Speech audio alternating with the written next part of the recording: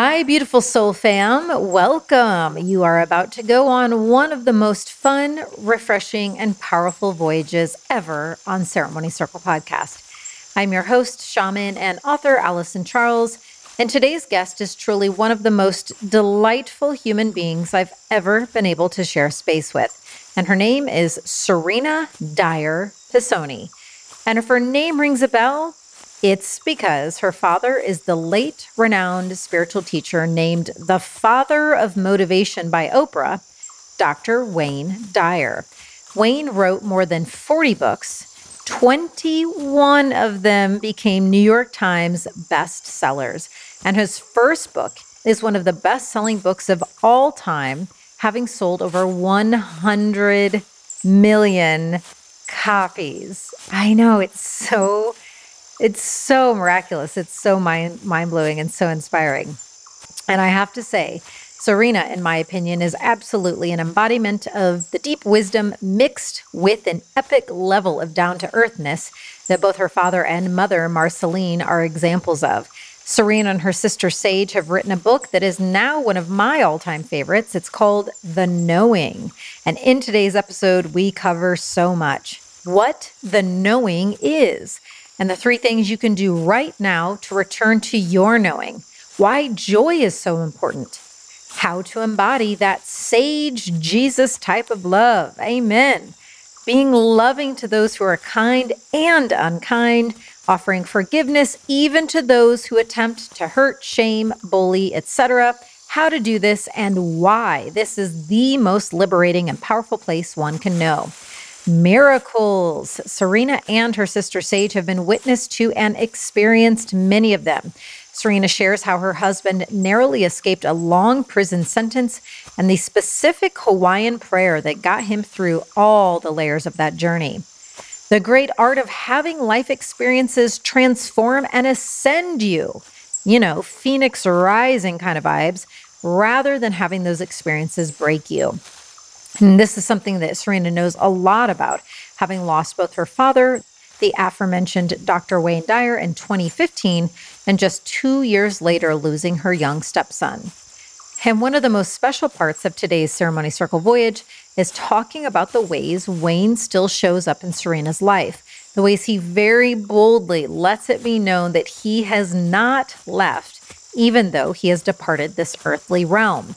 And around this topic, I share one of the most powerful spiritual experiences I have ever had. It moved me so deeply. It moved me to tears. It was so profound. And I'll share a little bit now. So while preparing for this interview, Wayne actually made his presence very much known to me. Now, in the episode, I share all about what he told me and the incredible divine downloads that came in during my time with him. But for now, I'll just say that there was a black bird involved, and Wayne used this black bird to reveal to me, to show me that, yes, it was really him, which makes total sense for 2 reasons. Number 1, my work with the animals.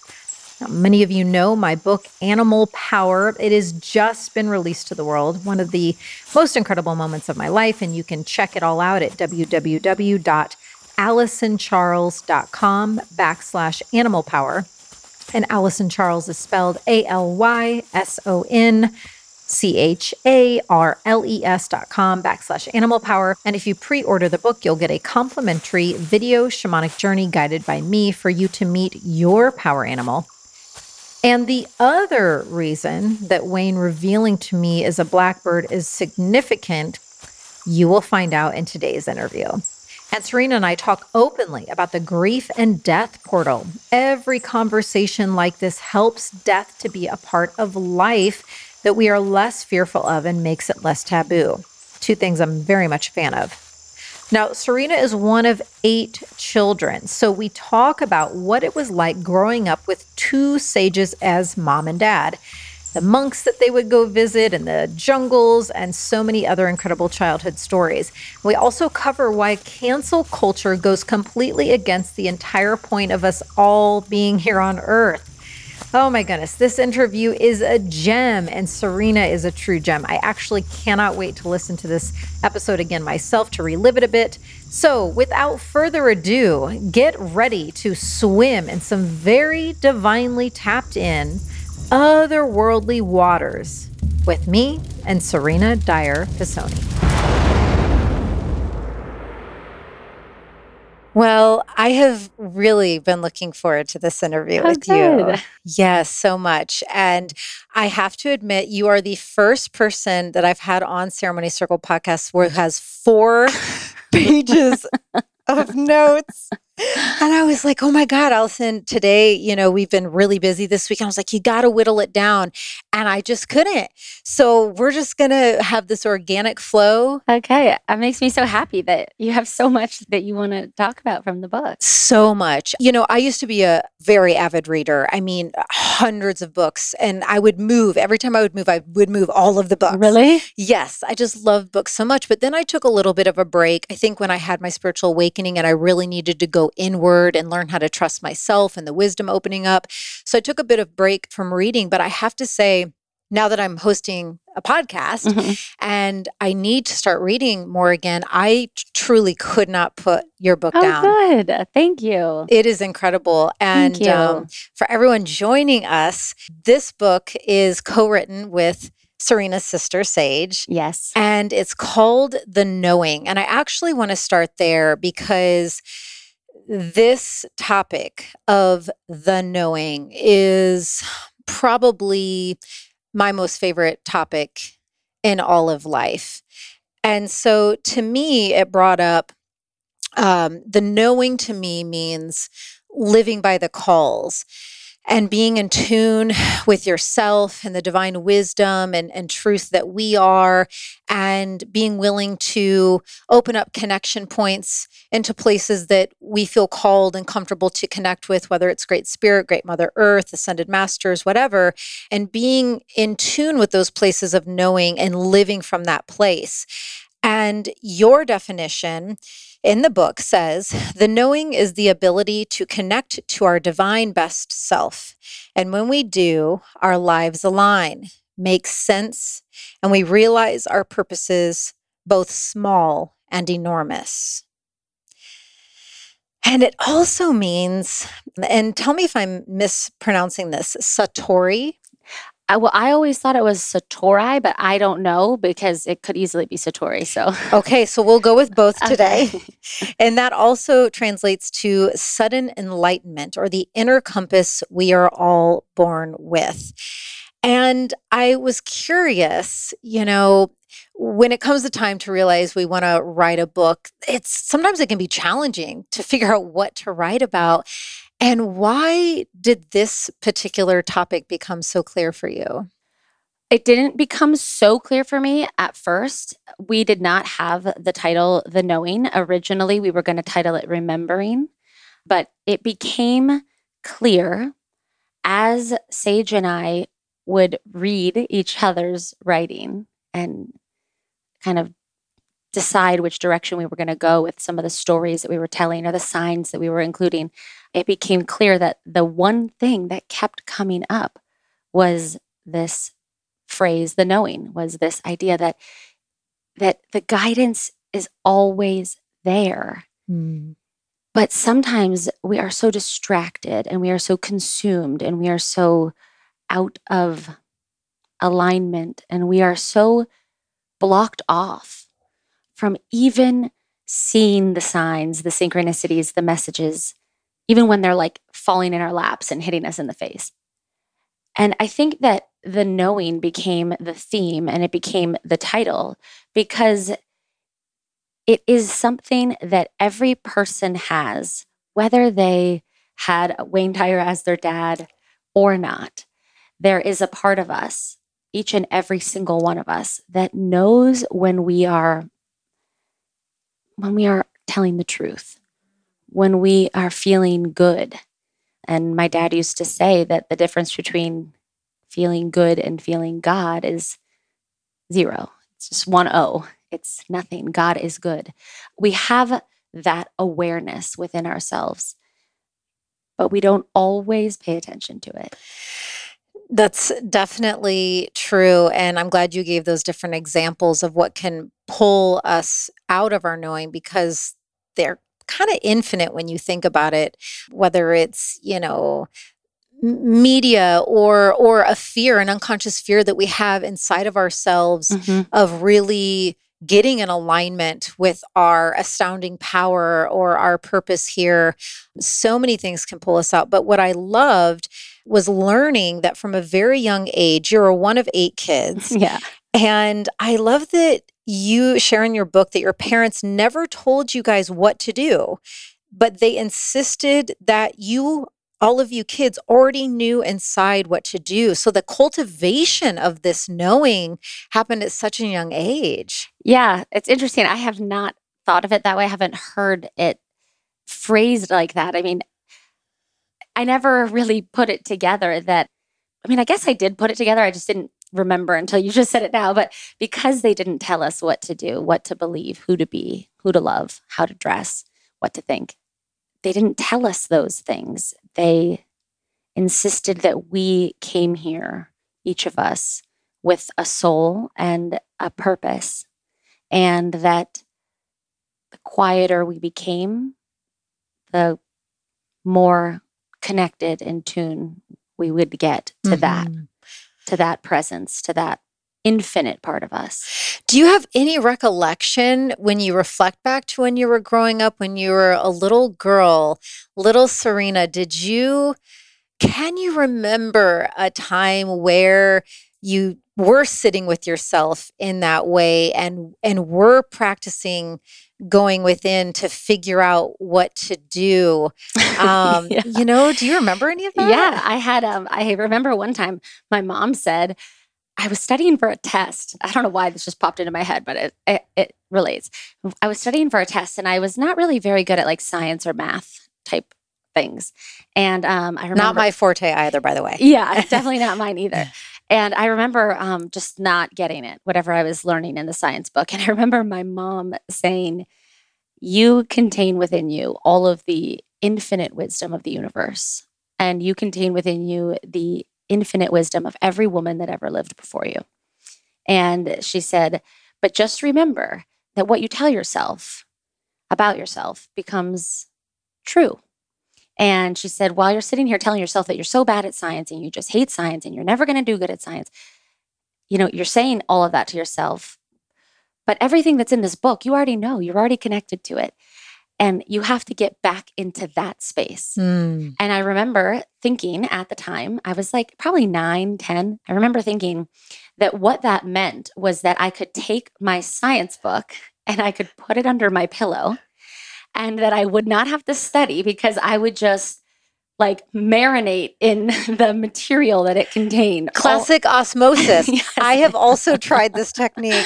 Yes. And that is what I thought she meant, that like, I didn't have to study. I already knew it all. I just had to like get in sync with it, and I could get in sync with it by like sleeping on it, And so anyway, as I got older, I understood what she meant, which was that the solution to any test, any problem was within. And I just love, and I, hope, Luke and I do plan to bring forth a human into this world at some point soon. And if we are blessed to have that opportunity, I really hope that I also, thank you. Thank you. I will yay with you. I really want to instill these similar teachings because it is so important that we learn, especially at a young age, to not give our power away. Yeah. Okay. So if you want your child to embody that, to get that, then continue to demonstrate it.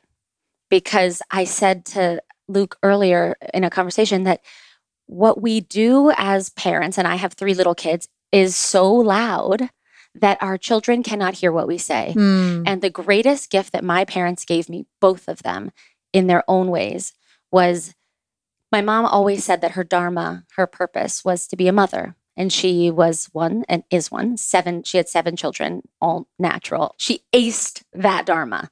And my dad said that his was to be a teacher and a speaker. And my parents did not say to me, Serena, go out and follow your dreams, while they were simultaneously sacrificing their own.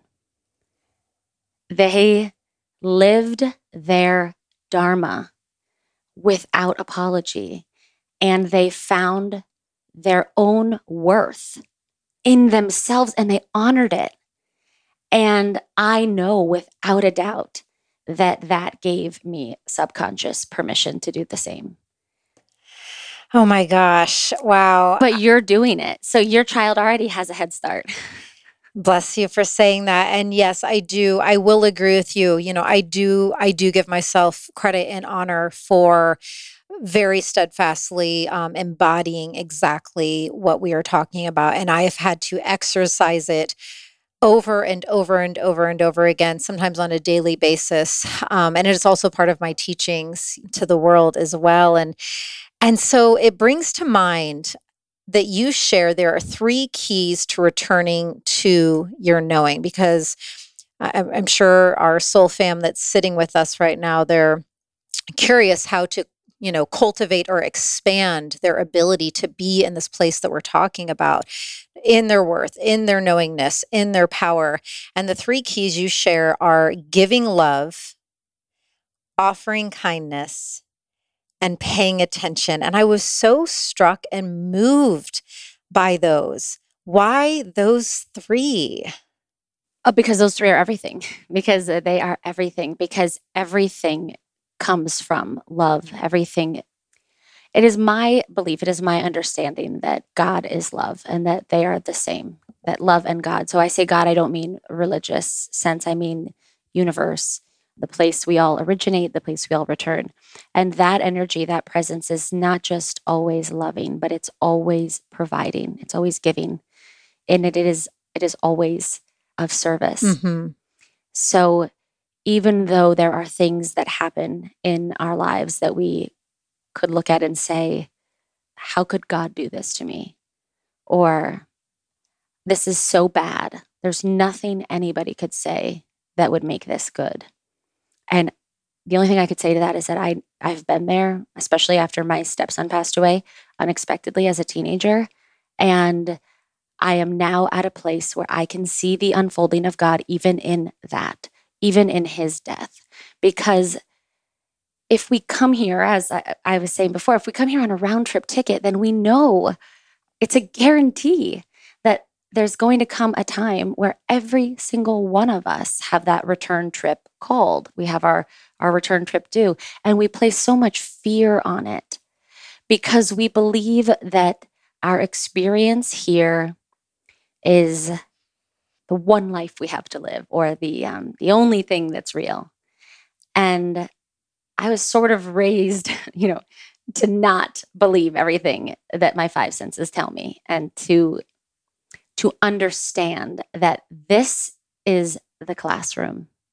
This experience as a human, as Serena in this lifetime, is the classroom. And as Ram Dass said, we are all just walking each other home, that where we go is home. And so there's not so much to fear when we understand that each of us needs different amounts of time in the classroom. Mm-hmm. And we have different lessons that our soul comes here to get. And some of us don't get the lessons. We just repeat them and repeat them and repeat them until we don't get them or get them. But ultimately, what we view as bad or as just an awful experience can also be viewed as a gift, an Mm-hmm. opportunity, a teacher, a place to grow from. Mm-hmm. And the way you view it is going to determine the experience that you have. And I can say for sure that Mason, that my stepson who passed away, that his life was not cut short. Mm. Even though he died at 19, that was his time.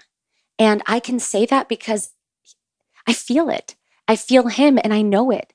And I don't know. I guess it's like we have a choice, and we can either live as though God is like withholding miracles and cures from some and offering like remedies and healings for others.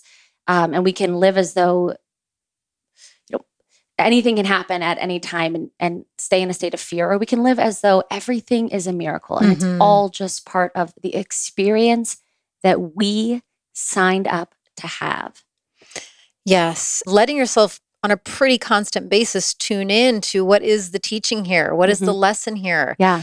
How I know that in whatever challenging wave, there's some alchemical miracle within that. And Right. it's up to me to be in those, to let myself be in those waters. Yes. And to, sometimes it does feel like you're drowning. Yes, I know. I've drowned many times and looked around and blamed everybody else and wondered why I was here and why God could do this to me and why I was so bad that I was attracting all of these bad things and why my energy was so low that I was experiencing all of these difficulties and traumas and difficult experiences. But it was only when I could kind of begin to understand that if I accept that my soul came here to grow, then I'm not going to grow by staying the same. And I'm not going to grow by not being challenged. And I'm not going to grow by having to face zero difficulties. I am going to grow by facing the difficulties and being able to find love, meaning, generosity, goodness, kindness, despite my circumstances. Yes, that is the ultimate. I would agree that in my perspective, what you just shared is the ultimate grandest teaching of our earth walk, of this earth life, is learning. And for me, it has taken immense amounts, years of very dedicated focus, training and practice with this. But like you said in the book, this was one of my favorite things. Measuring spiritual growth is not done by the number of difficulty or difficult, experiences in our lives. It's not measured by the amount, the number of them. It's measured by how we find ourselves responding to said difficulties or conflicts. And that is such truth, because that is how you can really be witness to this kind of work, to this spiritual path paying off. It's exactly in that. Because sometimes, when you're on the shamanic path or hero's journey, spiritual path, whatever we want to call it, whatever we're all doing, well, maybe not all, but those of us who lean in and open the door are doing, we're working with these ethereal knowings and these whispers and these unseen realms. And we're going inward and alchemizing and doing all of these spiritual practices that are not concrete, like the wood on this chair and like this plant. And so it does take such courage and devotion and trust and willingness to stay the course. Yes. Especially when you have an attachment to the outcome, meaning, we do all the spiritual stuff and we think, I'm going to do all this stuff because I'm going to get this result by this day. I'm going to get this job. This person's going to fall in love with me. So we have an attachment to the result of our spiritual work. We have an attachment to the package that it gets delivered in. And sometimes people give up right before the miracle happens, because actually I read about this one time in about Viktor Frankl when he was in a concentration camp, and he explained how one of the phenomenon that stuck with him as a psychiatrist who was now in a concentration camp as a prisoner was that his fellow prisoners would become attached to a date. They would say, like, we are going to be liberated by. And then they would say, and I was out doing this and I saw that number and then I got it in a sign. And they had essentially received what they believed were confirmations or signs that that was the day they were going to be liberated.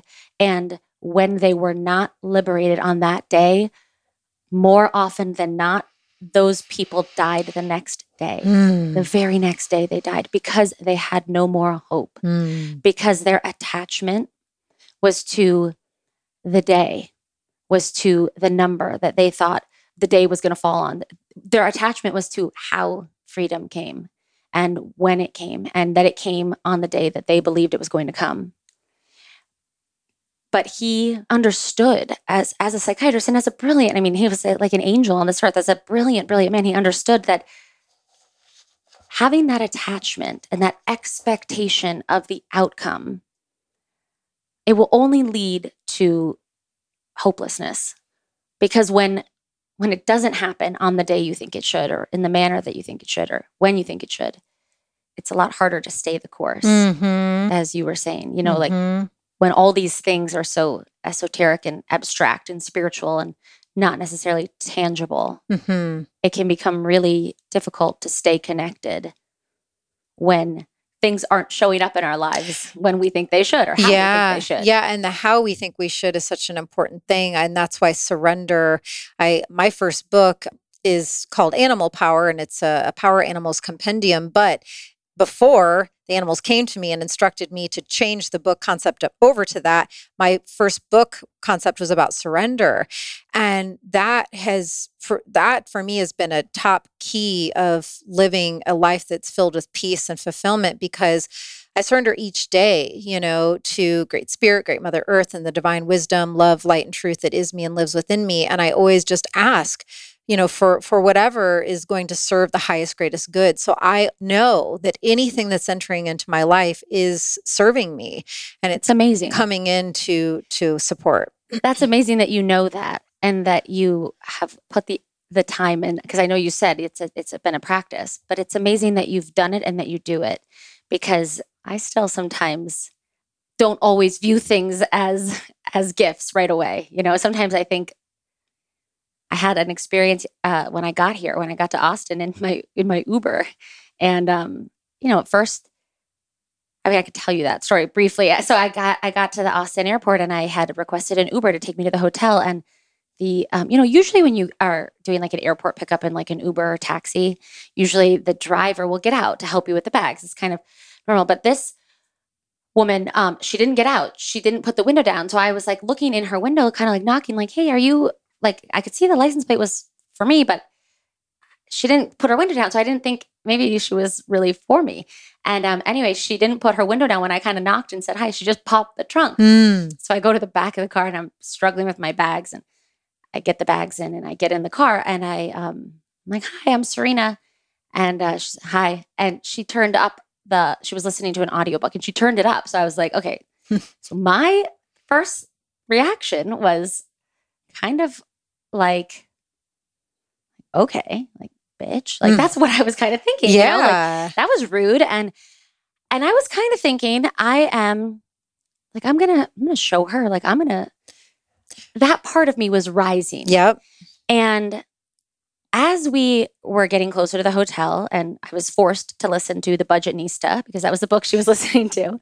And this woman was talking about on the book about like savings and how to save and how to budget and all these different things. And she got to a part where she was talking about when you have an unexpected miracle. And she said, those are the moments, the moments. When you have one of those, you particularly want to save that money that you got unexpectedly. So I'm listening to this, and suddenly I understood that, it's one thing to talk the talk. It's another to walk it. And I had a choice. Yes. Was I going to double? Was I going to match what I perceived she was doing, which was being negative, right? Being nasty, being cold. Was I going to match it, therefore doubling the energy that I didn't like in the first place in the car? Such a good teaching. Or could I put love there? So I did. When we got to the hotel, I was so excited because I knew I was going to give her $100. And I was so excited because I couldn't wait to do it, because I just knew how good I was going to feel and how good she was going to feel. So we get to the hotel, and again, she doesn't get out. She doesn't make any indication that she's going to get out. She just pops the trunk. So I opened my door and I just leaned forward and I just put $100 bill there and I said, "This is for your unexpected miracles fund." And she like flipped that seatbelt off, like scrambled to get out. She was like, "Are you serious? Thank you." Like, freaking out. She was so excited. She was so grateful.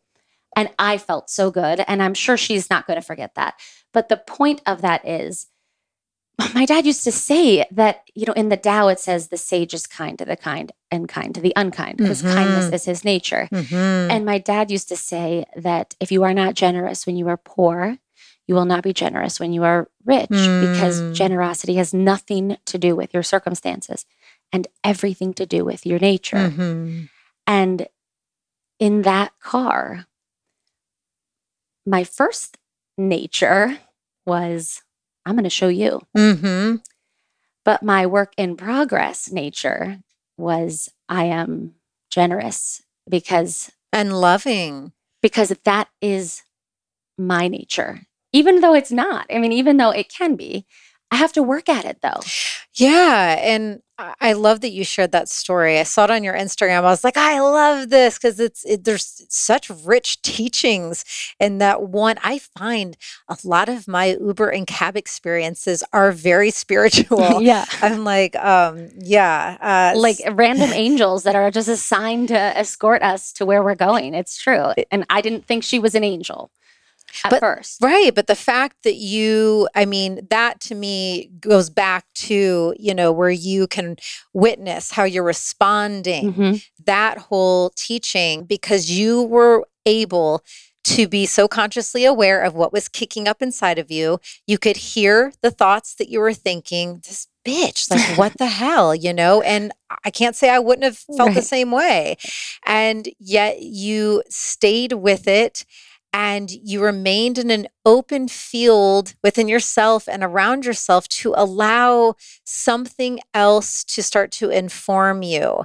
And to me, that's a big deal. That to me shows and reflects your lifelong immersion into meditation and whatever other spiritual practices you have, that you could make that pivot and go from one end of the spectrum of emotions to unconditional love, because unconditional love is the most powerful and force. I couldn't always do that. For a long time, actually, for a big chunk of my life, I would have definitely not done that. I'm aware of doing it now because I'm aware that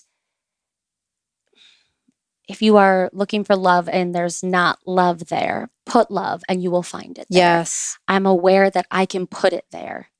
I'm aware now, probably because I've had some big, bold teachers in my life, but I'm aware now that I can always put what it is I am seeking in my energy field, in my awareness, in my experience in life. And when I do that, I know that I'll get more of it. So I know that the motivation shouldn't be to get more of it, but it is for me. I want more of the good feeling, and I want more of the abundance, and I want more of the love.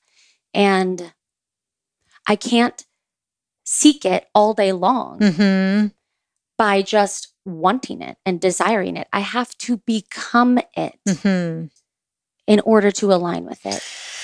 Oh my gosh, it's so good. And the last little bit I'll share, I recently was witness to my own version of this moment that you're sharing with us. And it was so profound for me to also see in action the years of trying to get here, when it was a classic example of just feeling so misunderstood, judged in such an opposite way that I know my truth to be, in a public way. And, I could have reacted in a lot of different ways. And my initial thing that kicked up was, I must defend my name. I must defend my honor. And that was a big fire. Yeah. And that flame was trying to consume me. But then I sat at my altar and I really sat with it. And I talked it out a little bit at my altar with Luke. And it was just so clear. The highest thing for me to do was just to simply send those people in that act of judging, just send them love. And it is so hard It really is, because it's easy to love those that love us, and it's easy to be kind to those that are kind to us. It's a true sage, as the Tao says, it's a true master of love that can send love to those who wish to harm us. Actually, let me just say this. What you were saying earlier about a lot of these things that are like energy work and they're not tangible. And I was saying that, it can be easy to give up on them because you're not getting the results when you want them. And I believe wholeheartedly, that part of the reason my husband ended up having the 11th hour miracle of the reversal of his case was because even in the midst of his trial, where his name was being, dragged through the mud, and his reputation was completely, in the shitter. And in a very public way. In a very public. Didn't one of the NBC News show up at your door the day that they were taking CBS did, yeah. And then they put it on TV. And anyway, he had, all that public stuff happen, and all of that name bashing and reputation shaming. And even with all of that going on, all of his assets frozen and facing prison because of the case the prosecutors were bringing, he learned, adopted, and committed to the Ho'oponopono prayer. And when the trial was completed and the jury came back with one guilty count, acquittal on the other 12, but one guilty count, that would have been the moment to throw in the towel and say, I'm not doing any of this spiritual stuff. It's all BS. None of it worked. I still am facing prison. But he didn't. He continued and said, and even to this day, he says that the most peaceful he has ever felt in his life was when he was going through the trial. And that is because that was the first time in his life that he was so focused on finding that place within him that was full of peace. And nothing could touch it. What they said in the trial, what the jury came back with, he was so connected to that part of him that is full of peace and contentment, that everything that was taking place around him ceased to impact him. It ceased to matter. Now, I don't mean it didn't matter. I mean, he was a human. I mean, it still impacted him, but he could still go to that place of peace. And then after the trial and the sentencing, and then when he didn't end up having to go to prison the day before he was supposed to start, his practice sort of waned. And so did mine, because it's, we find ourselves in prayer when we're in an emergency or when we're desperate. We don't always continue it. And continuing it is where the miracles show up, And for those who are unfamiliar with that Hawaiian prayer, will you share what it means? Yes. So Ho'oponopono is a prayer that was developed by a psychiatrist at a hospital in, I believe it was Honolulu. And he was the chief psychiatrist of a psychiatric ward where the prior psychiatrists had all quit within a few months really, of getting the job, because they couldn't handle how out of control, I guess, how mentally unstable some of the patients were. And this doctor, he came to the hospital, and within, I believe it was 2 years of him taking over as chief psychiatrist, the entire hospital ward closed because they didn't have any need for it any longer, because all of the patients were cured, were healed, were better. And when he was interviewed, and this is a famous story about this doctor, when he was interviewed about what he did or how he accomplished that, they said, what did you do when you met with each of the patients? And he said, this is as woo-woo as it gets. He said, I never met with a single patient. I never met with one of them. But each day I held their file and I ho'oponoponoed them. And all that is picturing the person, the energy, the name, the situation, the drama, the lawsuit, the loss, the insecurity, the fear, picturing it and saying and sending to it, I love you. Thank you. Please forgive me. I'm sorry. Doesn't have to go in order. It could be, I'm sorry. Thank you. Please forgive me. I love you. And that those 4 phrases, I guess they're phrases, those 4 lines of the prayer encompass all of the energy that we need to heal, to heal anything. And my husband each day said those 4 lines over and over to the prosecutors. I was wondering who exactly he said it to the prosecutors. Wow, Yeah. that's so beautiful. Yeah. And for those of you with us, perhaps you can even take a moment right now and maybe even pause our chat to sit with that and think of what person or situation you can send those 4 phrases to. Yeah, because the thing is that forgiving, even if maybe you're not the one who's wrong, right? Offering forgiveness to somebody who has wronged you obviously is important. We know that it's important because it frees you from your tie to them and it helps you reclaim your own power. But we so often forget that we have to forgive ourselves. And I think I forgive you is not just like toward whatever person you're imagining. It's, to me, I think it's, and I forgive myself for even aligning with you or this experience in the first place. I forgive myself for needing this teacher to show up in my life.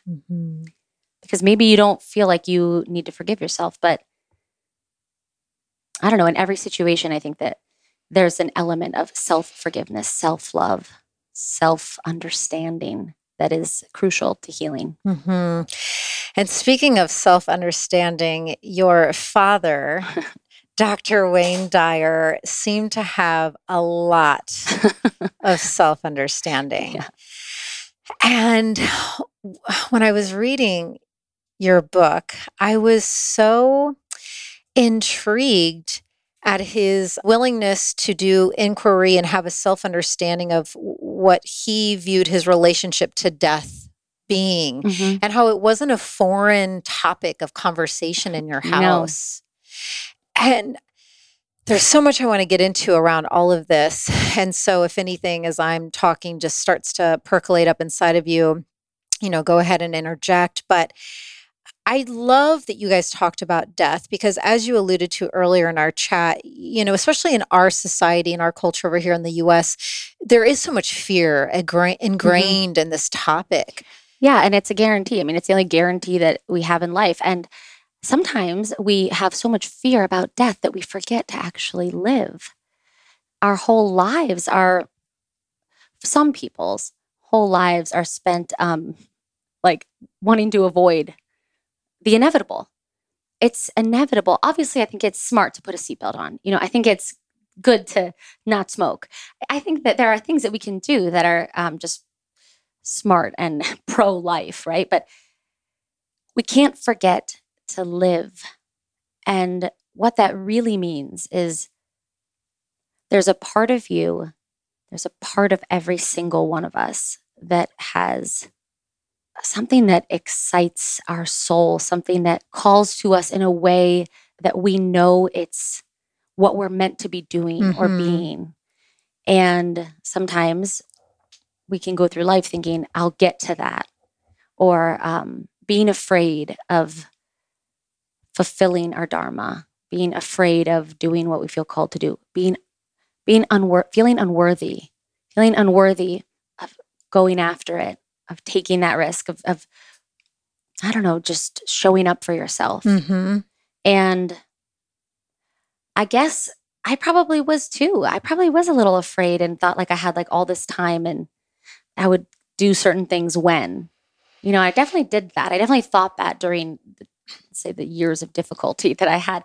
I thought like when I have all these things fixed, then I'll lose weight and stop drinking and write the book. And I guess because I know that this is a round trip ticket and I can talk about it in a way that isn't terrifying for me, it's helped me remember to actually live. As I call it, the death portal, the grieving and death portal, it has a lot of beauty in it. And the texture of it, since my spiritual awakening, I've only recently been brought into this portal. And in my leaning in, almost at the exact same time, my mom had emergency surgery and almost lost her legs. And it was very confronting, obviously, to know that what was occurring was very severe. And she was in this emergency surgery and you don't know what could happen. And a couple of days after that, I found out that the incredible, talented illustrator for my book, who was only 30 years old, he passed away. Oh no, I'm so sorry. Thank you. Yeah, we had just completed Animal Power and got the news that it was his last work, and he died. And so, but your mom was okay. She was okay. Okay, good. Yes. She has her legs, and she got through the surgery, and she is improving. Yes, thank you. She's healing. But what both of those simultaneous experiences brought me into was this exploration, confronting, being faced with death and grieving, the death of the illustrator whose name is William Santiago. And it was just a really enriching, mystifying, the texture when I would lean into that place and start to learn and ask it questions and feel what it feels to be in the energies of death, dying, grieving. There's a lot of beauty in there. And one of my fellow medicine women friends, her specialty in the shamanic teachings is she's a grief guide. And it just so happened that she booked me a session with this doctor who specializes in grief. And it was actually before these two things happened. And so then I had this session with him to just learn more and more. And so I wanted to hear from you because, we haven't shared yet, but your dad unexpectedly passed away in 2015. And as you've also shared, your stepson, Mason, 2017. So very recently passed away. So you have in recent years experienced the loss of two very significant teachers and people in your life. And so there's a lot of things I would love to discuss with you. I guess we'll start with what the teachings were that came up for you, because I know that it was you who was on the phone with your dad's assistant when it became known that your father had transitioned. You were on the phone in that moment. Yeah. So I don't even think we put this in the book because we would have sounded like we were crazy. So I'm going to say it here now because I think that you and your audience are like me. We're all good crazy. So my dad, the reason Dee, my dad's assistant, who's a very good friend of mine, who I absolutely love her, the reason she couldn't get into his hotel room, she had a key. She couldn't get in because his deadbolt was closed, was turned on. And so she had to get security and they had to go through another room to get to like the connecting door to get a key to open that connecting door to my dad's room. So it was a crazy thing. She had a key to get into his room and her key didn't work and security's didn't work because the deadbolt was on. So anyway, that was really, really, really out of character for my dad. In fact, when he was in Australia the 3 weeks leading up to his death. He was with Sage, my sister, my co-author, and my other sister, Sky, and her husband, Mo. And Sage and my dad had connecting rooms all throughout New Zealand and Australia. And one time, Sage had put her deadbolt on because she was going to take a shower or something. She didn't want him to open the door. And he said to her, in front of Sky and Mo, he said to them, "I never, ever use my deadbolt in case there's an emergency and somebody needs to get to me." Oh, I feel the power of this. He said, "I don't want there to be any unnecessary delay." So when we found out his deadbolt was on, and Sage and Sky and Mo were like, "That is so weird because we just talked about how he would never use a deadbolt." We all felt this feeling of why was that on? Why would you put your deadbolt on the night you died of all nights? And even the name. Yeah, exactly. Exactly. I didn't even think of that. But yes, the deadbolt. Yeah, we should call it like this metal bolt. I don't know. But yes, Dee was swimming and she was asking him over and over each day after he passed, like, why did you have your deadbolt on? Could I have? She went to his hotel room that morning. She was bringing him a green juice for his breakfast, a green juice that she made. And so she was bringing it to him and she went there and it was locked. So she couldn't get in. So she didn't think it was an emergency. She thought maybe he was just sleeping. So it was only a few hours later after trying him and trying his room and then going back that she got security involved while she was on the phone with me. And she kept asking him, like in her subconscious or conscious or her, I don't know, in her mind after he passed, like, why did you put the deadbolt on? Could I have done something? Could I have gotten to you sooner? And she heard, she felt, she knew in one of these swims she was doing, because they used to swim together. He said to her, after, I know this is going to sound totally crazy. Not to us. Okay. He said, after I left my body, the people that came to escort me, they helped me. We closed the deadbolt because he said, I didn't want you to be alone when you found me. I didn't want you to do it alone. And she said, I know this sounds really weird, but anyway, we had a psychic later on that didn't know anything about this that basically told us the exact same thing. She said, but why did I have Serena on the phone? Like, why not her husband? And he said, it's part of Serena's path. And she needed to be on the phone. And then she was like, but she's your daughter. Like, why would... And she basically felt that he said, she's my strong one, which is so funny because he used to say that to me all the time.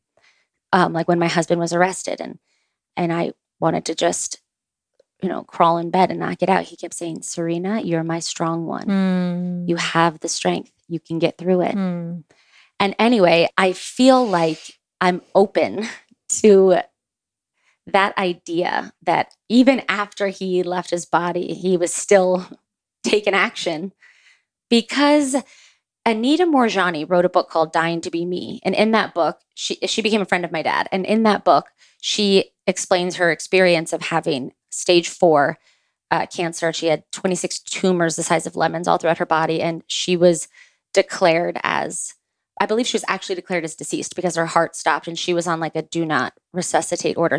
There was just no hope. And she left her body. She saw her body in the hospital bed. She then saw the different family members of hers that were in different parts of the world getting the news that she was not going to make it and that they needed to all come and gather. And she also saw her dad, who had already passed, who was there to greet her. And she was given a choice. And the choice was to come back into that cancer-filled body, but to commit to radical, radical self-love. And if she did that, she would be healed, but she had to teach it. She had to teach it.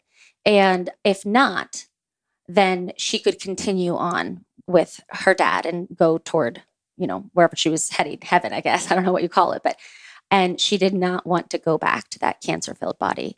She said that the place that she was in, the feeling that she had was so good. It was like a warm blanket on like a freezing cold afternoon. She said it was the best feeling she's ever experienced of what that felt like. And the idea of going back into this really, really sick body, it didn't feel good at all to her. But she did, because she had this awareness that if she continued on having, going toward heaven, her husband, who she loved really dearly, he would be right behind her. That his love and devotion for her was so significant that he wouldn't have a will to live if he lost her. And so she made the choice to go back into this cancer-filled body. She wrote this incredible book about that experience and about how the only purpose here, the only job we have to do is to treasure our own magnificence. And that is the only way to stay connected to health, wealth, love, abundance. Mhm. But because I knew her, because I had read her book, I didn't disbelieve that my dad could have closed the deadbolt after he died, because she could recount where each of her family members were standing, what they were wearing when they got that call. There was too many things that she saw and Yeah. experienced firsthand. So if she could have that experience, why couldn't my dad have closed the deadbolt?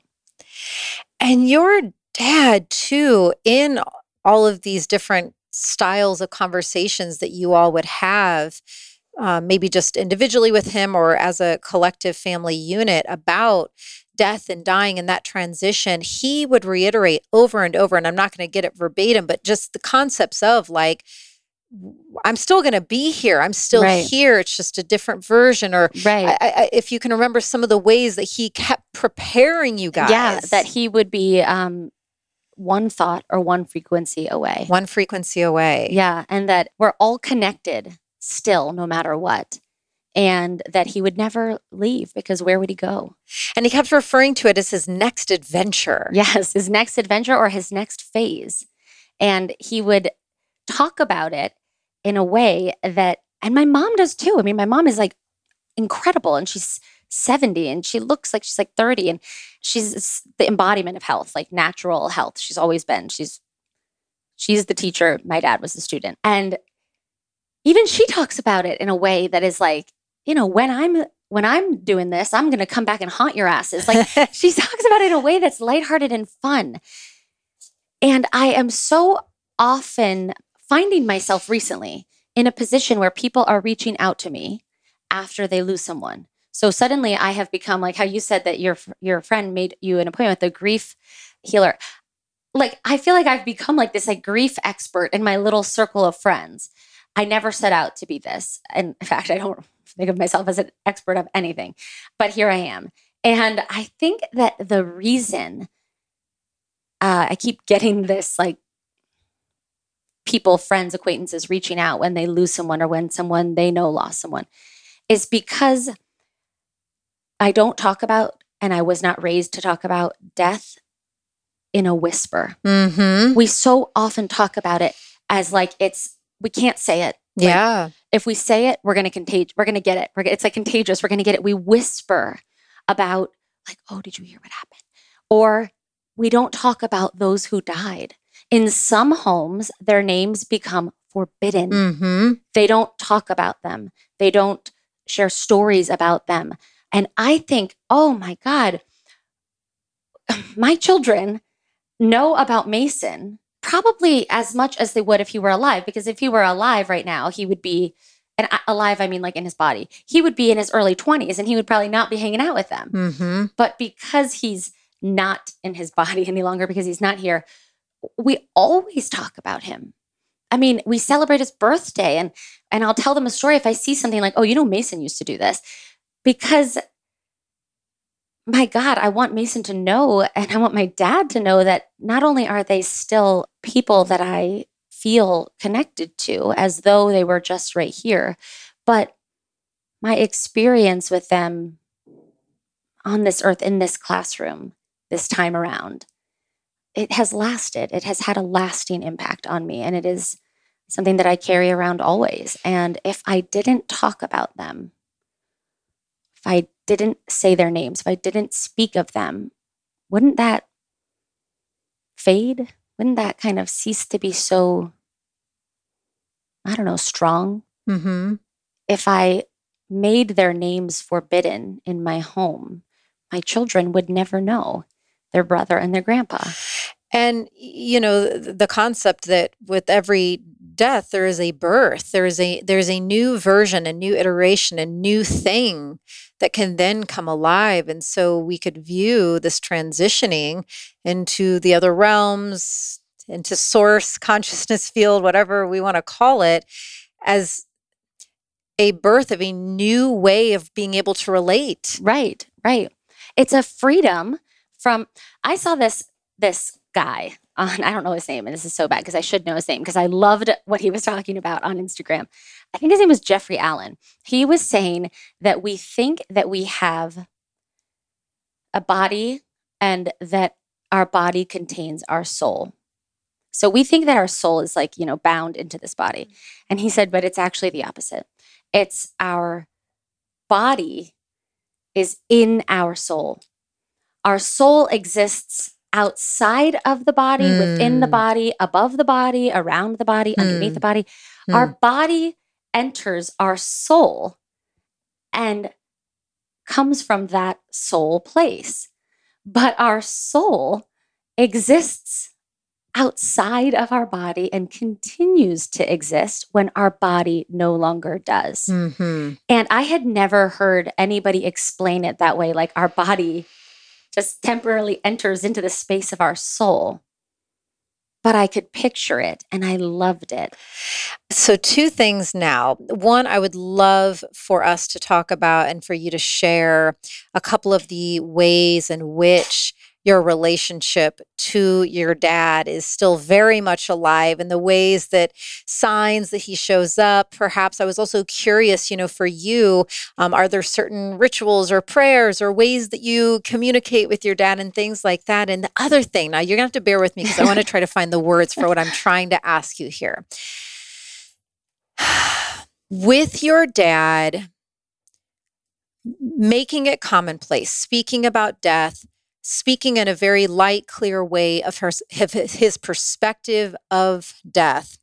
Now, leading up to his death, like you said, he was traveling for 3 weeks to New Zealand and Australia with some of your other siblings, and he was on his global speaking tour and very much in good health. So bear with me because I'm just still trying to figure out what I'm trying to ask. Please. And Cookie is also giving me a very extreme kissing bath on my legs right now. Cookie, I love you. Let mommy focus here. Go say hi to Serena. Cookie? Go say hi to Where's Serena. My twin? We're matching. Yeah. Okay. So I'm tuning in to what I'm trying to ask here. But he became, at some point, he had his own knowing, the knowing of his soon coming transition seemed to get activated in him. And there seemed to be different signs and expressions of that knowing coming up. One being him saying, I'm done writing books. Yeah. And then the next day, the book titled, what was that one called? He wrote so many. The last one. Well, the one about the Memories of Heaven was the stories that people submitted about their child's remembrance of a prior life. But his memoir was I Can See Clearly Now. So he had decided to not write. And then the next day he comes up with, a memoir style book called I Can See Clearly Now. And all of a sudden he's back at the dining room table in your place in Maui writing again. And there were so do you have a clear knowing within your own being that at some point he knew that it was coming? On a subconscious level, yes. On a conscious level, no. Okay. I think that there is a part of all of us that I don't want to say has a knowing when we're going to die, because it's not like I think that. I don't. But I think that we can. I think that we can if we're open to it. Right. And I think that he had, on some subconscious level, he knew that his body time, his time in his body was going to be coming to an end. Mm-hmm. I don't believe he knew that on a conscious level. Okay. But I think that he was spiritual enough and connected enough to not just God or source, but to himself and to the place inside of himself where God resides, that it's almost like I think that he could get like clearer guidance or maybe like clear intuition or clear understanding because he wasn't afraid or closed off to what he was going to find. Mm-hmm. So if we have a fear of death and we're getting this like intuition that this could be happening or this could be coming up or something, but we are afraid of that experience, we are not going to pay attention. We are not going to listen to the signs. I see, yes. And I think that because he didn't have the fear, he wasn't so closed off from honoring that, knowing that it was coming when he felt it. Makes total sense. And I also could feel what you were explaining. And so I would love for you to share a couple of the ways, because there's a lot of astounding examples in the book, during your honoring ceremony of his life in the ocean waters. That one's a good one. Whichever you feel compelled to share, the ways in which you two very much still communicate. Okay, so I could say that on a silly, like lighthearted one, my daughter Sailor was sitting on the couch, biting her toenails. Okay, drives me insane. She has never seen anybody do that. That is not a learned behavior. My dad also used to bite his toenails. How do you even do that? I know. Well, he did, and she does. And I was looking at her, and as I was looking at her, I felt like he said, see, still here. I'm showing her all the bad stuff that you said you were never going to let your kids do. Like in a silly way, yes. I feel him through my children. I feel him in the things they do and say, and the way they'll talk about him in a way that makes me think that they were just playing with him. Because, children haven't been like conditioned to not believe anymore. On a deeper level, I had an incredible experience. I wrote about it a little bit in the book about going to a medium very soon after my dad had died. And the first thing she said to me was, she was my mom and my sisters and myself. She said, your dad is saying, congratulations, you're pregnant. And I said, like, I was thinking like, well, you obviously don't have a gift because I just had a baby. I have a 6-month-old baby and my dad met my daughter. So, he wouldn't get those two confused. And I said, no, I have a baby. So I don't know if you're picking up on that, but no, I'm not pregnant. And my dad, so this was end of October, and my dad had died end of August. So this was within 2 months of his passing. I honestly couldn't remember that my husband and I had hooked up because I was just in a state of grief. It wasn't something that I was wanting to do. It wasn't something that he was trying to do. And I was drunk the night that it happened. So I didn't even remember that it did. It was like a margaritas, like starfish. Didn't even know we hooked up. But anyway. That is a really good visual. Yeah, starfish. I was a total starfish. But anyway, so when she said I was pregnant, I was like, no, I'm not, but I have a baby. She said, no, your dad he's pretty adamant you are. And he's saying 4th of July fireworks. What's this about the 4th of July and fireworks? And I was like, I have no idea what you're talking about. I was with my dad a lot on the 4th of July. We would watch the fireworks go off on Maui.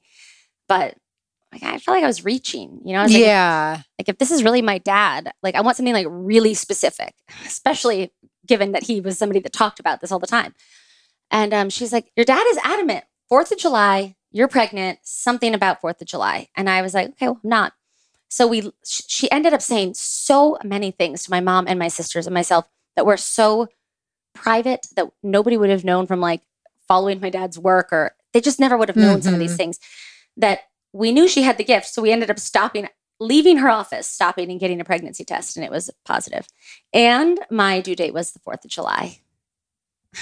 I mean. And Windsor, Wayne, my daughter. That's a beautiful name. Thank you. I know, poor girl. Sailor couldn't say Windsor because they are only 15 months apart to the day. And so Sailor couldn't say Windsor when she was a baby. So she said wee wee. So wee wee Wayne. That is so good. Yeah, she was born on the 1st of July. That's incredible. And then, the other story I love, when you had the ceremony to honor his life in the ocean waters, where you all as a family spent a lot of time in Hawaii. And, afterwards, when you guys are paddling back to shore and, give us a sign, Pops, and, no feathers falling from the sky. You're not hearing whispers in the wind. Right. And then it wasn't until later the next day? No, it was later that day. My husband had stayed on the shore with Sailor, with our daughter, because she was too little to go on a paddleboard or a surfboard. So while he stayed on the shore, he took a bunch of pictures of us out there doing the paddle out for our dad. And when we got back to the shore, he was showing me some of the pictures, and he said, I'll text them to you. So he got in the car with my brothers, and I got in the car with my sisters. We were just split up. And as the photos are coming in, and I'm looking at them, just scrolling through, I see that he took one photo of where we had just been for the paddle out. It was like we had just done the paddle out. We were now coming back in. He had taken a picture of where we had just done it, where we just did the ceremony. Yes. And I looked at the picture and I said, holy shit, you guys, there's a face. And everybody was like, let me see. You know, when you want a sign, you're like desperate. Like, do you see that like little thing? Like, right. Where the water gets darker there. And everybody was like, oh my God, you don't even have to point it out. You don't even have to highlight it. It's so obvious, this face. And I think it was his way of saying, oh, you want like a little dolphin to show up? Like, I think that's the best I can do. So people have to just trust that it happened when you tell them about it. Like, I'll give you something tangible that you can show everybody as proof that I'm still here. I'll put my face right in the water. Right. So incredible. And so I feel like now is the perfect time to tell you something that I was, when this happened a couple of days ago, I was like, oh gosh, do I bring this up? And I had a very clear knowing as soon as I asked myself that question that I needed to, and I would, but I had one of the trippiest spiritual experiences. Okay. I'm excited. This is 2 days ago. While Luke and I are renovating, we're in this temporary apartment just down the road here, and there's a balcony. And so in preparing for your interview and writing my 4 pages of notes to ask you, I was sitting out on our balcony, and I had my laptop out, and I had your book out there, and I was just balancing in between tuning into the book and writing some questions. And I documented what happened because oh my gosh. I feel it. Wow. I'm like even feeling it as I'm about to share with you. It was one of the most powerful spiritual experiences I've ever had. So I was really in the throes of the book, like really enjoying it and writing questions. And all of a sudden I felt this really pronounced, powerful presence just envelop not just me on the balcony, but just all around the space.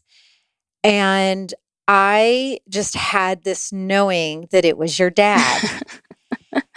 And I can't believe you questioned whether you should bring this up. I'm so excited right now. It's just such a personal thing, but I love it. I love it. So what did he say? It was so strong. And he started to speak to me, and he told me how much he admires my work and that I'm doing a very great job and that my book that's coming out is amazing. And then this is where I started to really feel his personality and his sense of humor. He's like, I'll happy to be a mentor for you on the other side if you would like that. And I was just like, oh my gosh, are you kidding me? Like I couldn't pick a better mentor, and he was, kind of like joking, and it was so profound. I was moved to tears. And then I was just, even as a shaman, like, because it's such a personal thing and it was your dad and it was while I was coming up with your questions, I just still wanted to do another check-in, is this real? Is this really happening? And there was like, right when I opened my eyes, those little like white puffy nature things that just float through the air. Yeah, like the balls. Yeah. One of those balls glided by and I closed my eyes again and I was just like, no, I need I'm going to need another sign. Like, just please, if this is really you, let me know. And the second that I opened my eyes again, this black bird, there's a tree that's right in front of our balcony, and this bird just jutted up into the sky from the tree. Oh my God. And I was just like, okay, all right. I believe it's you. And then what started to come in, after he was kind of not joking about being a mentor for me on the other side, I got the instant download of what my next book should be. Really? It just came in. Are you allowed to share? I will after. Okay. I will tell you what it is. But it's even the topic, the theme of the book. It's just all really trippy how it goes into all of this together. And I just want to make sure I'm not forgetting. What is like in animal power and in like shamanic energy, animal things, what does a bird represent? Well, they're each different, and that's where it gets a little tricky because I don't know if this one was a crow or a raven. I'm not sure. It was black, but it was also pretty small. And the crow definitely represents the great mystery, and it's a very potent shamanic totem. And it is a pretty darn big messenger if it was indeed a crow. But it was just so beautiful to feel him because I did not feel a sense of arrogance at all. I felt a real person. I felt him so down to earth. I felt his humility, but I also felt his joking manner and his silly, goofy side. It sounds exactly like him. It was really beautiful. And I'm so glad that you shared that because it reminded me that same medium that I was talking about that told me I was pregnant. She told me that my dad was saying that he has never been so excited that he can now help people from the other realm in a way that he never could have before. And I feel like you getting that he wants to mentor you, it's like exactly what she was saying. He wants to show up. He wants to provide and be there and teach and guide. And because you're who you are and you're connected and you pay attention, you got that message so clearly.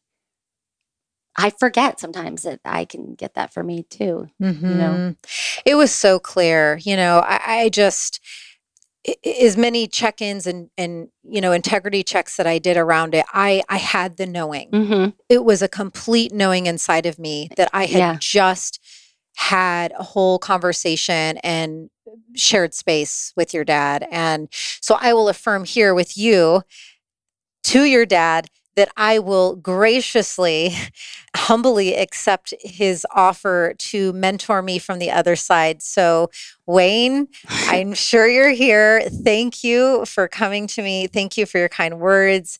And I accept you being my mentor. I'm very excited to see where this goes. Yeah, me too. I'm excited too. And just so you know, when he passed, the first dream that I had where I knew it was really him, there was a bird involved in the dream. Okay. And it was a white bird, but it was and so I've had things with birds with him a lot. And so I do actually think that he comes. My mom gets a red one. Interesting. Yeah, I've gotten a white one. I do think that he comes in the form of a bird a lot. And that would make sense for me because the crow, as I said, all the power animals are shamanic. However, the crow is really representative of the shaman totem in the bird world, and the fact that it's black, it represents the void, the great mystery, and all the things that shamanism is about. Right. So it would make sense that he would come to me as a shaman in the form of that black bird. And it's cool to know he comes up in different colors for different people. Well, but he also, it just occurred to me that he also loved that song, Blackbird Singing in the Dead of Night. He loved that song. So maybe that's what he was also saying to you. Take these broken wings and learn to fly. I will receive that in. I'm just going to sit with that for a second. Interesting. Because I have been going through a really interesting phase the last couple of months. It's probably the most powerful up-leveling phase I've ever been in, to be honest. And that dead of night feeling, in certain ways, I've been in that kind of space of just such pausing and not, all these invitations that Luke and I get, Luke will say yes to them. And I just stay at home because I'm just doing so much inward work. And I can feel I've been in a very much a gooey chrysalis phase with being in that dead of night, pausing, waiting.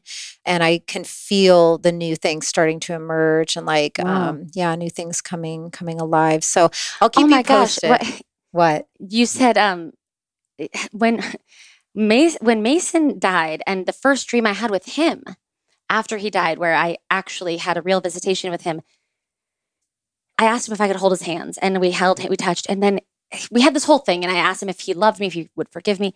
And then he said to me, before I go, I have to tell you something. He said, Serena, new teachers are emerging. And I didn't know what that meant. But you just said it's like emerging. I never hear people use that word. So the fact that you just said it's like, this new thing, this new part of you that's emerging. I got that exact same message from Mason when he said to me, new teachers are emerging. I thought it meant at first, when I first had that dream, I thought it meant like I was going to be this new teacher and I was going to be like on this like big stage. I came to understand that it meant new situations were going to be present in my life that could be teachers if I chose to view them that way. That new teachers, new experiences were showing up. But yeah, I mean, I never hear that word emerging when people are talking about, something emerging. It's usually like, I don't know, it's not the way you just said it. It reminded me so much. Sorry to interrupt No, you. it's fine. No, it's beautiful to be in this river of discussing all of this with you. It's really beautiful. Thank you for sharing that. And, before we start to get to the last little bit of our time together, I definitely want to honor your mom. There was just something that came in so clear around that. And, as you said, like she was a great teacher in her own way. Yeah, my dad had a great ability to take complicated, like esoteric topics and bring them to like a wider audience. He was animated and charismatic and he was a great speaker and he was a great teacher. But my mom was innately wise. She didn't need to study any of these things to get it. She already has it. She already had it within her. And so in some ways, my dad was absolutely the student of my mom. That's so beautiful. And what else can we know about her? What's her name? Marceline. Marceline. I've never heard that name in my life. Yeah, I know. It was just funny because her sister is Terry and her brother is Glenn. Like, and her older brother's Rich. I don't know what my grandparents were like smoking when they had Marceline. That's so funny. But yeah, Marceline. She's from Pennsylvania, and so actually, I know what Marceline is a variation of Magdalene, and I've always thought that she reminded me of this like sacred feminine energy. Like if Jesus was the sacred masculine and Mary Magdalene was the sacred feminine, she was the counterpart. I think that my mom's name is perfect for her because she is the sacred feminine for our family. And even though my dad got all the attention, she was just as much, if not more, the real sage. She really lived it. Yeah. She never fought it. He fought it. I fought it. I never in a million years. It's not true. I always in a million years and never in a million years thought I would do something similar to what my dad was doing. It's like I knew that I would, but I was so anti it. So she never fought it. Yeah, that's interesting. I definitely, I wanted to learn a little bit about her. And I love that, they both instilled in you guys, they would put the sign up like, mom's meditating for 20 minutes. Like none of you 8 can, come screaming down the hallway or knocking. And, you guys always like visiting. I loved envisioning you guys like going to other like monks and hippies houses and like, sound, gongs being played and eating your vegan meals. Yes, our mung beans and our sprouts at our monk friend Frederick's house. Frederick and his sister was Meenakshi. They were on Maui, and he would have like his monk friends, and we would go and they would want to chant Om, and my mom would be the first one to not be able to keep it together. She would be the first one to start laughing, even though she was the one who was like, insisting we all go and do these things. But yeah, she's just a total hippie. And the thing that my parents both have or had or continue to have that really to me sets them apart, both of them in their own unique way, but they both have it, is a reverence for remaining childlike. So important. Yeah. And so I'm curious for you, now that you're a mom of 3, you've got your whole family unit and like you shared a tiny little dollop of like you and your husband you guys have been through a lot. Yeah, a lot. And I just in feeling into that a little bit, like how you guys endured that and what that process must have been like. It felt very big. So what do you instill? Like what are some of the and when I ask this, like I'm the first to get that some of the most profound and powerful spiritual practices and rituals and tools are the simplest of ones, where like literally people are like, what's the key to how you are the way you are? I'm like, I sit at my altar and connect into Great Mother Earth, my heart and Great Spirit. Like that's the key. But I am curious for you, you grew up with a very famous spiritual teacher father, and your mom, sage, very deep sage in her own right, visiting these monks and just having this spiritual way pretty much since you were born. So what is your version of that, with your own self personally, and also how it might be woven into the family? I would say that I do not have like a set practice. I really don't. But I am always on the verge of laughing. And I don't know if it's like a genetic thing. I don't know if it's just like an adopted thing. But I find that whenever I can just get to that light-hearted, it's like the childlike energy, right? It's like remembering that we can always have fun. We can always have joy. We can always look at the rainbow as if it is the first time we have ever seen it. We can look at a balloon. Like when my 2-year-old sees a balloon, you would think it was like, sun rising over Mecca for him. It's like the most exciting thing in the world. And as adults, we forget to notice like just the beauty and the simplest, easiest of things. Why do you think joy is so important? Because I think that's how we connect to God. I think that joy that doesn't mean that I think you have to stay always in a state of joy, right? Because you wouldn't recognize darkness if you had never experienced light. So I think that joy is a more similar frequency to love. So it doesn't mean that we can't have the opposite of joy at times. But what's our default mechanism? Is it fear or is it love? Ooh, that's a good question that everyone listening should sit with right now. What is your default mechanism? That one gave my heart a zip zap. That was a good one. That was a good little gem you dropped in there. I like when you say like, oh, that was good. Because then I feel like, oh, what did I just say? Then I can remind you. So amazing. Well, gosh, I know you need to get back to the airport, and I'm like quickly scanning because my 4 pages. So I'm like, wait, we still have, I'll just have to have you on again some other time. But, yeah. And my sister Sage would have been with me, but she just had a baby. Oh, congratulations to her. On the 24th. So, I mean, literally like 5 days ago. Oh, so, wow. Yeah. How beautiful. Yeah. Aw. 9 pound. Woofa. I know. She's like 109 pounds soaking wet. So how's she doing? Tore up. Keeping it real here on Ceremony Circle. She's doing great. She's doing really well. And she's such a calm, balanced person. Like if I'm like the yappy chihuahua, she's the cookie. She's like the calm dog that's just like, we're so opposite. She's the Scorpio. I'm the Gemini. Like, okay. She's intense, but serious, passionate. I'm like a flake and flighty and talk a million miles a second. But her calm, loving presence is so powerful as a mother. She's such a good mom.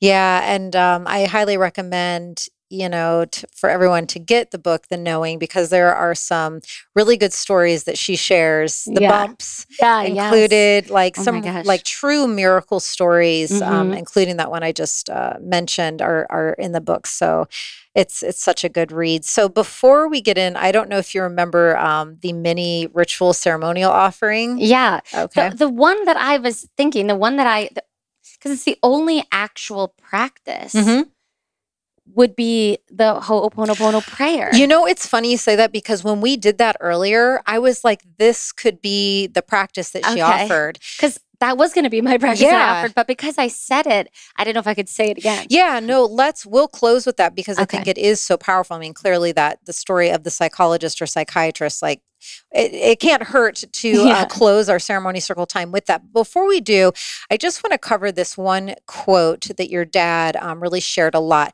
You don't get what you want, you get what you are. Mm-hmm. Yeah, that's the philosophy on which I was raised, which is why when all those bad things that were happening in my life, I was like doubly shamed because I thought that I must be bad if all of these bad experiences are happening. And now I have come to understand that if we come here, if we incarnate to grow, then the rungs of the ladder that we take to climb our way out of our own suffering and toward enlightenment, those rungs are often difficult experiences, challenges, loss, grief, fear. Those rungs are our escape to freedom. They are our greatest teachers. And instead of seeing all of these things that took place in my life as bad, I now see them as stepping stones, as rungs of the ladder, as gifts that I was given before I even incarnated in this lifetime, because I came here to grow. Yes. Yeah. Mike, we'll end on a mic drop moment because that is just the thing. I think it's most important to bring all of ourselves as a collective humanity, all doing this earth walk together, the remembrance of I call it Earth School, you know, and I'm sure I'm not the only one, but we came to learn, we came to grow, we came to evolve. It's not about getting it perfect. And that's why, and I'm not going to let myself get on a tangent because we're going to close with the prayer and then I'll let you get to the airport. But that's why I get so like juiced up or fired up around like, you know, the whole cancel culture thing. Cause we're all here to learn and grow so we can handle this in a very different essence. That cancel culture is so, let me just say this. It is so reminiscent of why those in glass houses should not throw stones, because none of us are always our best selves. None of us are always coming from the best decision making, the best thinking, the best way of being. We're all evolving. But imagine if we always had a camera on us, and if we were only remembered or judged from our lowest points or our weakest points or our moments of shame. And let those people experiencing it, for those who allow it to not destroy, when they are in those trenches and they make the choice to not let it destroy them, but to transform and ascend them, let that miracle happen, because it's happened for me. My most anguishing, lowest point was the moment where I had my spiritual awakening, which was simultaneously my most miraculous moment. It was my lowest and hardest and most miraculous. And that's why, you know, this is such a silly pop culture example, but like with the Britney Spears conservatorship, then, you know, and her speaking to that, which by the way, you know, go sister, go. But, you know, and everyone's getting on Justin Timberlake, like, oh, he was partially to blame for her demise or her suffering. Well, can we just think for a second? Perhaps I've not ever personally met him, but there is the possibility that he has reflected upon that time a decade ago. Right. And what he is saying now, like in support of her, could be genuine. Right. Right. I agree. It's like we love to be judge, jury, and executioner, but we forget that when my dad says you don't get what you want, you get what you are, it's kind of like that. It's like, leave the judging to somebody else so that you not be judged.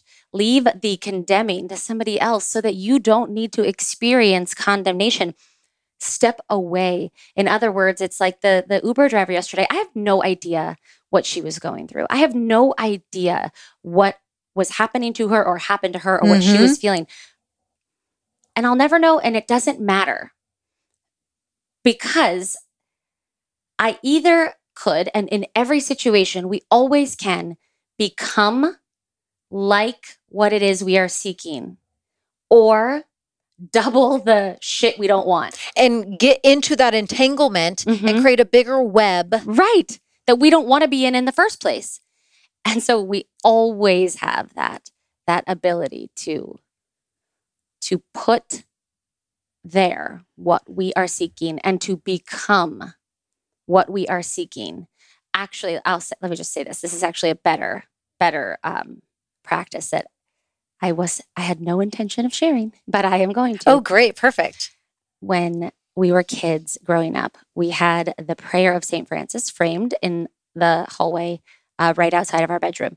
And one time my dad explained that the prayer of St. Francis is not just a prayer. It is a technology for how to live your life. And what that means is that St. Francis wasn't saying, "Dear God, my boss isn't giving me any peace. My mother-in-law is doing all these things to me. I don't have any peace. Let me get a little peace."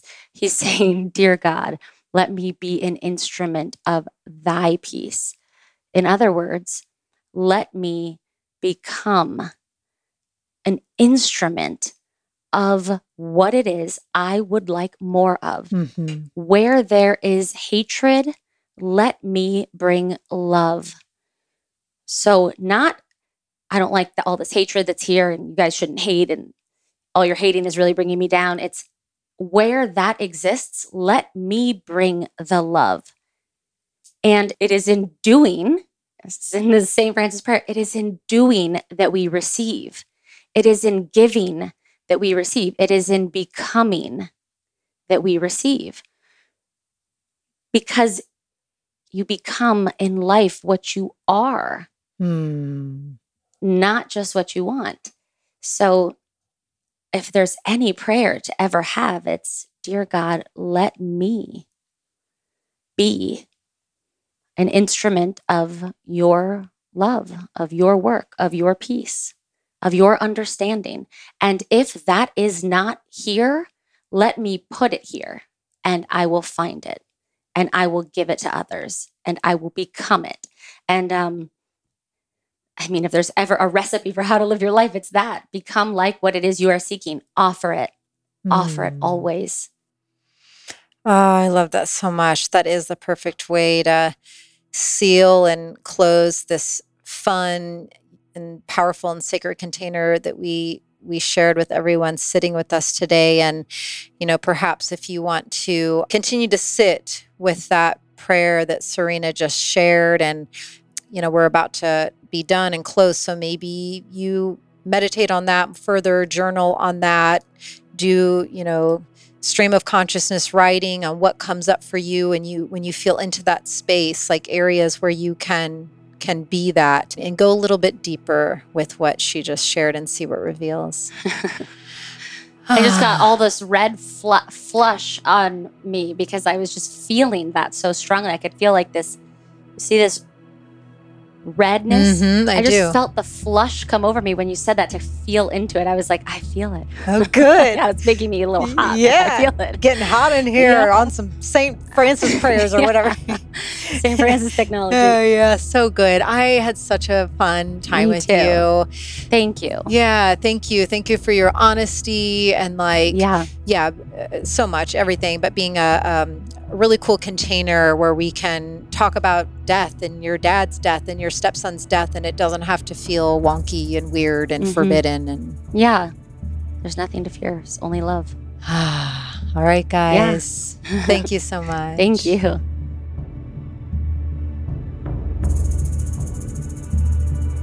Woo! What a powerful voyage that was. It is just my greatest honor. It brings me so much joy and activates and lights up my soul to be able to sit with these incredible, embodied, true spiritual masters and leaders from all over the world.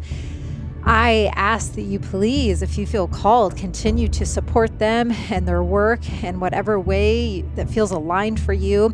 Please go to my website where all the show notes are listed, www.allisoncharles.com. That's www.allisoncharles.com, so that you can access their direct links to their website and social media platforms and additional information about them.